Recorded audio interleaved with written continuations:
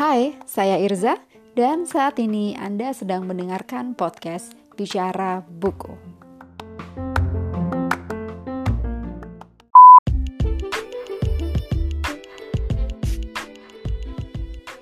Kali ini kita akan membahas buku The Second Sex, Lived Experience, yang mana ini adalah volume kedua dari The Second Sex karya Simone de Beauvoir.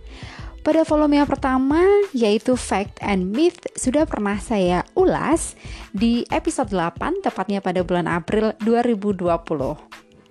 Well, flashback sedikit, apa sih bedanya antara The Second Sex volume 1 dan The Second Sex volume 2? Di buku yang pertama, Second Sex volume 1 atau yang diberikan judul Fact and Myth, itu lebih pada penyelidikan filosofis tentang konstruksi budaya menjadi perempuan dan cara-cara di mana perempuan secara historis ditindas dan dipinggirkan oleh masyarakat. Itu inti daripada buku yang pertama yang ditulis oleh Simone. Nah, di buku tersebut itu mengkaji faktor-faktor sosial dan psikologis yang berkontribusi pada subordinasi perempuan. Dan di buku yang pertama ini, Beauvoir dengan keras berpendapat bahwa perempuan telah diturunkan ke status seks kedua atau yang disebut sebagai the second sex sebagai akibat dari perbedaan biologis antara laki-laki dan perempuan. Sementara itu, teman-teman, di volume yang kedua, Second Sex Lived Experience, ini lebih berfokus pada pengalaman aktual perempuan dalam masyarakat, yang mana itu berlawanan dengan gagasan teoritis atau abstrak tentang tempat perempuan di dunia. Jadi kalau yang di volume pertama itu lebih ke konseptual dan teoritis atau lebih abstrak, tapi yang di volume kedua itu lebih ke pengalaman aktual perempuan. Nah, melalui buku ini, Beauvoir berargumen bahwa fenomena sosial tentang ketimpangan perempuan dan laki-laki dalam masyarakat gak bisa kalau hanya dilihat dari sisi konseptual atau teoritis aja. Jadi perlu dilihat secara holistik pengalaman hidup perempuan itu sendiri. Nah, oleh karena itu, melalui buku ini, de Beauvoir dinobatkan sebagai feminis eksistensialis oleh pengikutnya. Dan kemudian di konsep yang dia usung tentang the second sex, itu kemudian digunakan dalam wacana feminis untuk menekankan pentingnya mendengarkan cerita dan perspektif dari perempuan itu sendiri, daripada kemudian harus memaksakan teori atau ide eksternal gitu kepada mereka. Oke, singkatnya, The Second Sex, Fact and Myth adalah buku yang mengeksplorasi konstruksi budaya tentang menjadi perempuan, yang akhirnya disitulah diungkapkan term the second sex. Nah, sedangkan di second sex yang kedua, lived experience, adalah konsep yang lebih luas yang mengacu pada pengalaman aktual perempuan dalam masyarakat. Oke, sekarang kita cerita sedikit tentang penulisnya. Simone de Beauvoir, ia lahir pada 9 Januari 1908 di Paris, Perancis, dan dia adalah seorang feminis sekaligus filsuf Perancis yang sangat terkenal. Salah satu karya terbaiknya adalah buku yang kali ini akan kita ulas, yaitu The Second Sex. Second Sex menjadi karya yang penting, teman-teman, dalam sejarah feminisme. Jadi kalau kalian yang punya concern terhadap isu-isu perempuan, kesetaraan gender, wajib banget baca buku ini. Dan buat kalian yang juga ingin menambah wawasan tentang apa itu menjadi perempuan dalam masyarakat, juga sangat penting banget untuk baca buku ini. Bagi saya, buku ini memberikan wacana kritis sekaligus aktual tentang relasi perempuan laki-laki dalam masyarakat. Nah, meski udah ditulis 70 tahun lebih, atau lebih tepatnya 74 tahun yang lalu, bukan berarti buku ini udah gak relevan. Menurut saya buku ini tuh masih sangat relevan dengan kehidupan masyarakat hingga saat ini. Dalam bahasa Indonesia, buku ini diberi judul Second Sex, Kehidupan Perempuan. Dan karena banget ada 600 halaman teman-teman. Kemudian buku ini juga tidak hanya membahas dari segi konseptual, tapi juga fenomenal dan aktual. Jadi bahas buku ini itu sebenarnya akan sangat panjang. Bahkan kemudian bisa dibilang ini tuh mirip autobiografi tapi lebih kompleks. Karena nggak hanya menceritakan tentang dirinya, tapi juga bagaimana Simone de Beauvoir pada saat itu di tahun 1940-an dia melihat fenomena sosial di sekitarnya yang kompleks gitu, dan kemudian dia menuangkannya dalam bentuk tulisan. Nah, untuk memudahkan, saya membaginya menjadi 6 poin, yang mana poin-poin ini melingkupi konseptual dan aktual dari kehidupan perempuan secara umum dalam masyarakat gitu, dari sejak perempuan itu dilahirkan, bayi, kemudian dididik menjadi perempuan dalam keluarga hingga ia menjadi manula, menjadi tua hingga langsung saja untuk poin yang pertama, buku ini membahas tentang konstruksi sosial tentang gender. Masih hampir sama, bukan kalau menurut saya ini penguatan gitu ya dari yang buku sebelumnya yang di volume 1. Masih sama. Di dalam buku ini juga menegaskan kembali bagaimana perempuan itu dikonstruksi oleh masyarakat sebagai kelas kedua atau second sex. Nah, jika mempelajari tentang gender, argumen pertama yang dipaparkan adalah gender itu konstruksi sosial gitu. Sama juga yang disampaikan oleh Beauvoir di dalam buku ini. Berbeda dengan jenis kelamin yang didasarkan pada kepemilikan alat vital yakni penis atau vagina, gender itu aspek kultural yang secara terus-menerus diproduksi dan direproduksi ulang oleh masyarakat itu sendiri. Nah, kemudian si Beauvoir itu juga mengeksplorasi bagaimana proses sosialisasi untuk menciptakan dan melanggengkan dalam tanda kutip peran serta harapan gender itu. Yang mana ini pada akhirnya itu dapat membatasi peluang dan potensi perempuan.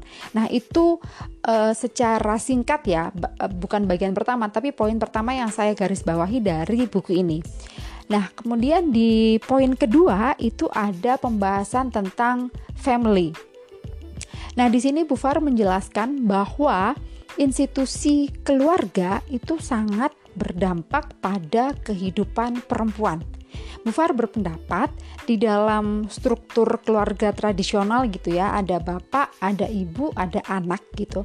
Itu perempuan di sini itu diharapkan menjadi istri sekaligus ibu, yang mana pada akhirnya struktur keluarga dalam tanda kutip tradisional ini itu memperkuat norma patriarki dan membatasi otonomi perempuan, baik itu perempuan sebagai istri ataupun kemudian perempuan sebagai ibu dan juga perempuan sebagai anak perempuan.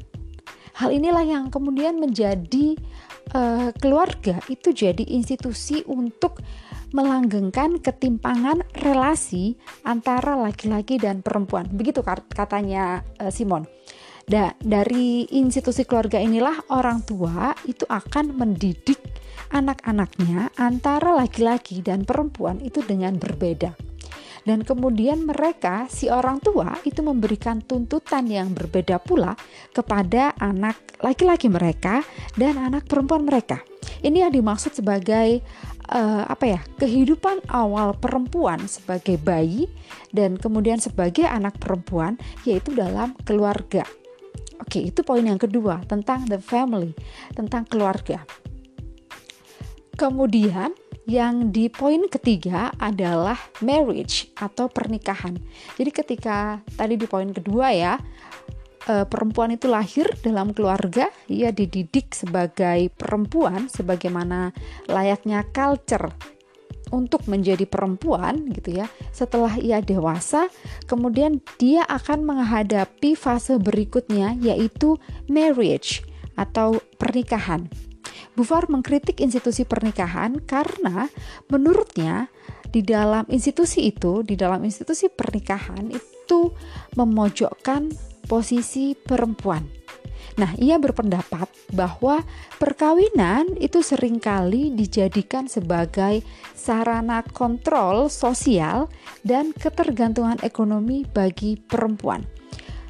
Mungkin di era sekarang sudah lebih modern gitu ya, sudah banyak perempuan yang memiliki posisi penting atau bahkan dalam keluarga pun itu perempuan sudah punya suara.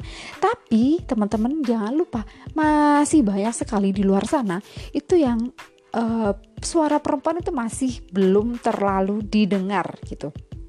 Ditambah dengan doktrin-doktrin agama yang seringkali itu tidak menguntungkan dalam memposisikan perempuan di dalam pernikahan itu sendiri gitu. Misalnya perempuan harus tunduk pada suami, perempuan harus taat, kemudian suami adalah kepala keluarga sehingga dia harus sebagai tokoh atau sebagai aktor penting dalam pengambil keputusan atau bahkan sebagai aktor utama gitu dalam pengambilan keputusan. Nah, itu kritiknya Beauvoir yang poin yang ketiga ya, tentang tahapan perempuan dalam kehidupannya itu di dalam institusi pernikahan. Kemudian yang keempat yang digarisbawahi oleh Beauvoir adalah motherhood atau peran yang dilekatkan kepada perempuan sebagai seorang ibu.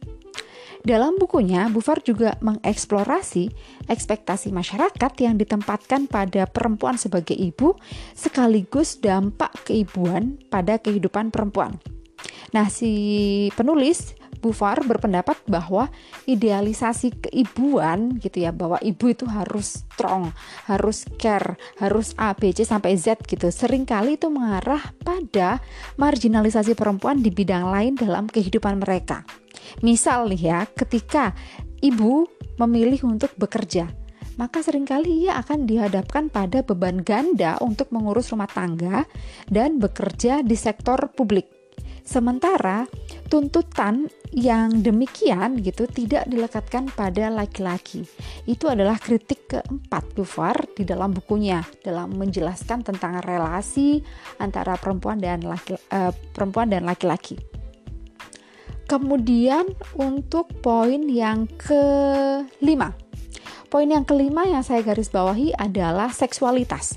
Beauvoir mengkaji sikap masyarakat terhadap seksualitas perempuan dan cara seksualitas perempuan dikendalikan dan diatur oleh laki-laki. Itu menurut pendapat Beauvoir ya di dalam buku ini gitu.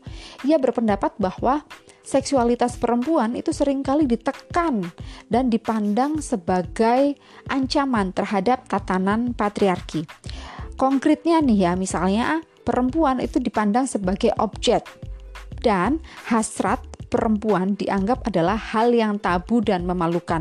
Jadi misalnya kalau perempuan memiliki hasrat seksual itu harus ditekan karena itu adalah hal yang tidak senonoh gitu ya. Ibaratnya itu adalah hal yang tabu dan memalukan. Nah, di sini itu sangat kental tentang bagaimana pendisiplinan tubuh perempuan yang dilakukan oleh masyarakat. Perempuan harus menutup auratnya, perempuan harus melakukan berbagai macam ya, perempuan harus A, B, C, dan itu diatur oleh masyarakat. Padahal menurut Beauvoir, perempuan itu sama halnya dengan laki-laki yang juga memiliki hasrat dan kesenangan seksual. Sehingga menurut dia, kurangnya hak pilihan seksual perempuan itu adalah hasil dari pengondisian sosial atau hasil dari konstruksi sosial. Bukan semata-mata perbedaan inheren antara perempuan dan laki-laki. Oke, kita masuk ke poin yang terakhir ya, yang juga ini menjadi poin penting di dalam pembahasan buku The Second Sex Lived Experience atau kehidupan perempuan ini adalah akses perempuan ke dunia pendidikan dan pekerjaan. Nah, di buku ini Beauvoir membahas tentang terbatasnya peluang yang tersedia bagi perempuan dalam dunia kerja dan pendidikan. Dia berpendapat bahwa perempuan itu sering dikecualikan dari profesi tertentu dan dibayar lebih rendah dari laki-laki untuk pekerjaan yang sama. Oke, meski let's say dalam konteks saat ini itu sudah jauh lebih baik gitu ya. Misalnya perempuan guru dan laki-laki guru akan mendapatkan upah yang sama. Kemudian perempuan yang bekerja di sektor publik, di bank, di perusahaan, di posisi-posisi tertentu itu juga sudah mendapatkan upah yang sama. Tapi teman-teman kalau teman-teman cek browsing tentang gender pay gap itu masih tinggi di beberapa negara, termasuk di Indonesia. Menurut temuan dari Korn Ferry Gender Pay Index, kesenjangan upah gender di Indonesia secara keseluruhan adalah sebesar 5,3%, yang mana perempuan itu dibayar 1,7% lebih rendah dengan posisi pekerjaan yang sama dari laki-laki.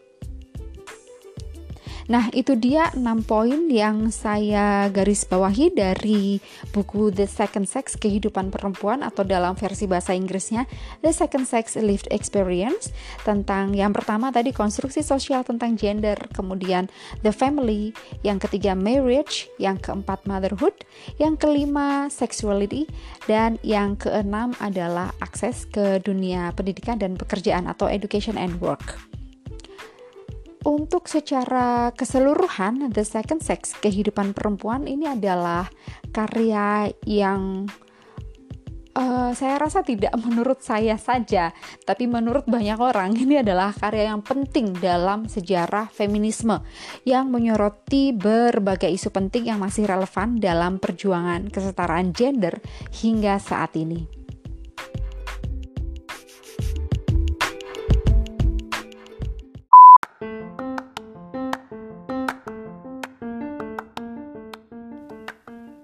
Itu dia ulasan saya tentang buku The Second Sex, Kehidupan Perempuan. Dan terima kasih sudah mendengarkan Bicara Buku. Sampai jumpa lagi di episode berikutnya. Bye, see you.